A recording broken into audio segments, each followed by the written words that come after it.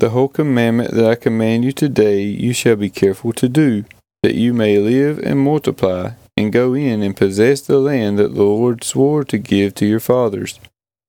And you shall remember the whole way that the Lord your God has led you these 40 years in the wilderness, that he might humble you, testing you to know what was in your heart, whether you would keep his commandments or not. And he humbled you, and let you hunger, and fed you with manna, which you did not know, nor did your fathers know, that he might make you know that man does not live by bread alone, but man lives by every word that comes from the mouth of the Lord. Your clothing did not wear out on you, and your foot did not swell these 40 years. Know then in your heart that, as man disciplines his son, the Lord your God disciplines you. So you shall keep the commandments of the Lord your God by walking in his ways and by fearing him.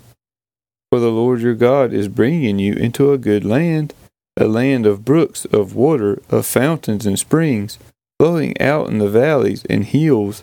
a land of wheat and barley, of vines and fig trees and pomegranates,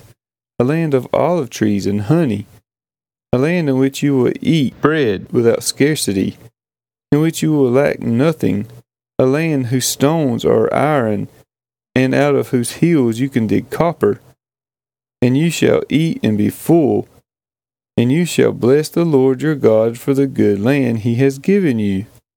Take care lest you forget the Lord your God by not keeping his commandments and his rules and his statutes, which I command you today, lest, when you have eaten and are full, and have built good houses and live in them,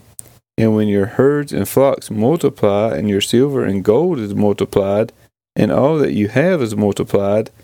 then your heart be lifted up,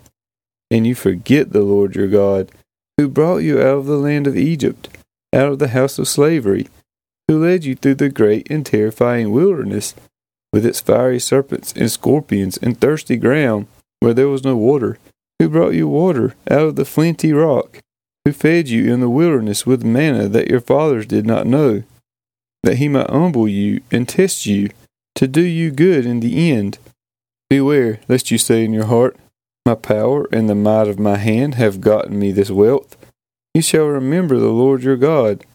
for it is he who gives you power to get wealth, that he may confirm his covenant that he swore to your fathers, as it is this day.